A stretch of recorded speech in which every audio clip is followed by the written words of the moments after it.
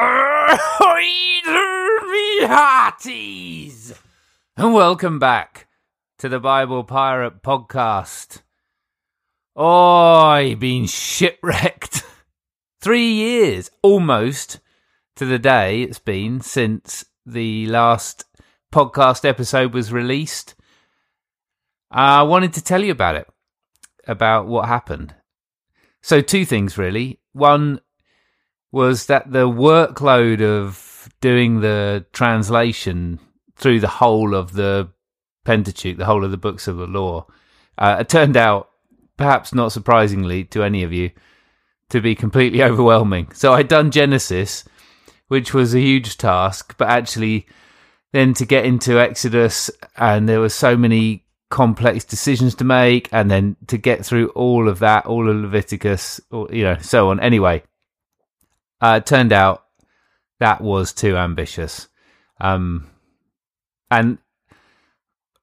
all of my love for the patrons who helped support The Last Voyage, really, really appreciated your support. But in the end, that wasn't enough to make it even close to financially viable for me. So I had to pause all of that work. But the other reason I've been shipwrecked is I was floored by my own conclusions from the reading of Genesis. If you listened to the second voyage, I spent quite a chunk of that time looking at the story of the near sacrifice of Isaac. And I drew out from that it was Elohim that commands Abraham to make the sacrifice. But then it's Yahweh who steps in and stops it. And as you know, I've been setting up this conflict, or this tussle between these 2 characters, which often get translated and used as the same character, and I've wanted to treat them differently, which the Hebrew text allows for. But up until that point, Elohim had felt like the good guy. Elohim is the pluralist, the one who's open and inclusive. Yahweh is the tribal, cut things apart, separate people, instigate violence, turn people against each other. And that drama was playing out in a way that made me feel that Elohim was the character I was rooting for, and Yahweh was the character I had real suspicions about. And then suddenly, this moment where this pluralist, globalizing God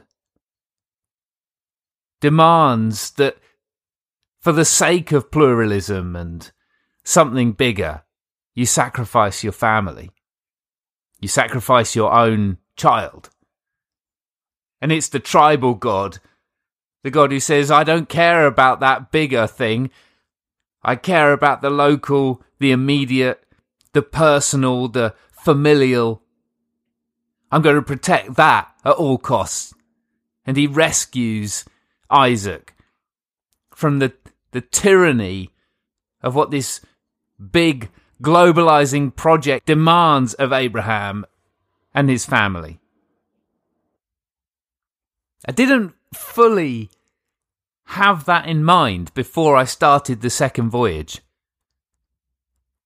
And producing the episodes brought me face to face with a conundrum that feels like it's presenting itself forcefully as one of the key political issues of our time. And actually, in the 3 years since I made that episode, this language has become more and more explicit, and it's particularly becoming more and more explicit in far-right and alt-right groups. The problem is globalization. The globalists erase our local identity. The globalists will sacrifice family. Humans can't exist outside tribes. Universalism, even universal human rights, is a kind of fantasy myth that masks the fact that it doesn't really work in practice at all. And I've been struggling, really, with those questions. I want nothing to do with the poison of the far right, whether it's old school or alt. So much of that logic or that story becomes a justification to hurt people in all kinds of ways, to pick on the vulnerable, to make life harder for people who are already struggling. But I'm not entirely able to throw off the concern that the universalizing, liberal, humanist, individualist demand that comes to us through the globalization that we're living through still isn't somehow demanding sacrifices that feel like they break certain ties that do bind us in life together, in community, family. And the question is how to respond to that concern. In some ways, I'm saying nothing new here. People have been reflecting on the problem of globalization and how it erases the local for decades now. And I'm certainly not suggesting that somehow we follow that right-wing reaction that says, no, we just need to reassert the nuclear family, or even the more extreme version that says, well, no, actually, racism is fine because it's basically asserting your tribe. Down that road lies poison and destruction. But the question remains, with whom do we make alliances? Who is our kin? If we don't just want to accept a reaction that says all this acceptance of difference is actually bad because it forces us to sacrifice the ties that we previously held, if we want to embrace difference, if we want to acknowledge the power of difference, then we need some way of understanding how we form kinships. If we are not to atomize into a rubble heap of individualism, where countless tiny individual pieces just sit heaped in a pile, without any meaningful relation, but at least individual. Down that route is a total loss of agency, masked by a fantasy that you can be whoever you want without consequence. So how do we make kin? How do we understand the relationships that put constraints on us, but that give our lives meaning and hold a mirror to the real material impact that our lives, our actions, our words, our choices have in the world? So this has been what I've struggled with over the last 3 years. Since I made the last episode, I started a PhD at Queen's University in Belfast, in Northern Ireland.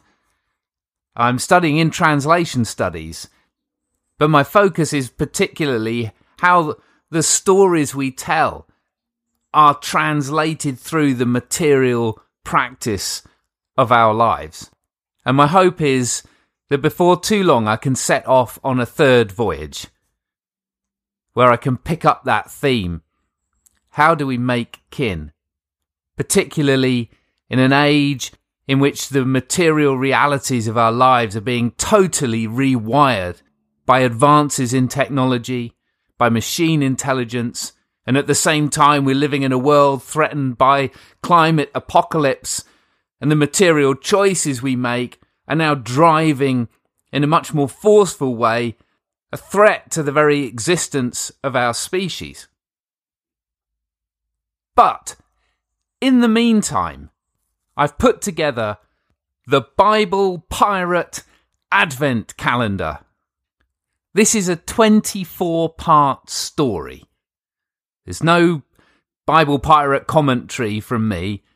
This is me reading what I've described as part imaginative retelling and part edited original translation.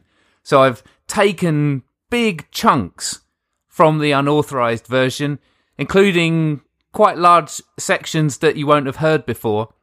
I've edited them down, and then I've set them in a narrative context that I'm hoping allows for the story of the Old Testament to unfold in a way that it makes sense if you don't know the narrative plotline. I've said all along with this podcast that the reason for Bible Pirate at the root is that I'm a Bible fan.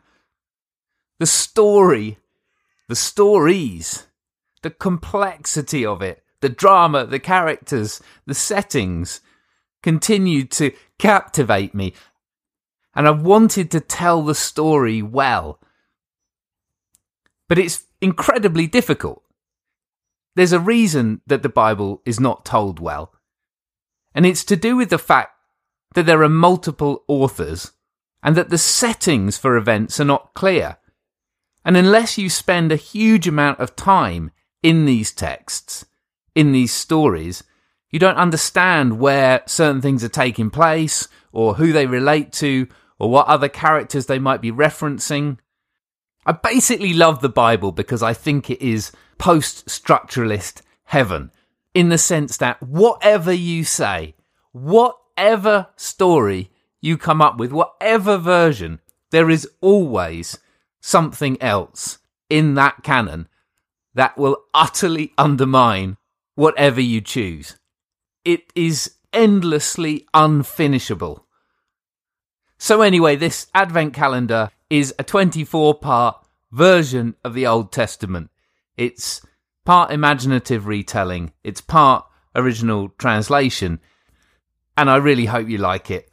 I'm going to release episodes each day from the 1st to the 24th of December, going live at 6 a.m. Melbourne time, in honour of all of you who approach each day before the rest of us, and shout out to all the Melbourne listeners of Bible Pirate. I would love to hear from you, so please get in touch. Bible Pirate is on Facebook and Twitter, and also I've just relaunched BiblePirate.com, where you can find all episodes of the podcast, but also, crucially, the text of the unauthorized version. And you can get in touch there. So I'd love to hear from you. Let me know what you think of the Advent calendar. Tell your friends, get the word out, and I will see you again soon for more Stories Beyond the Horizon.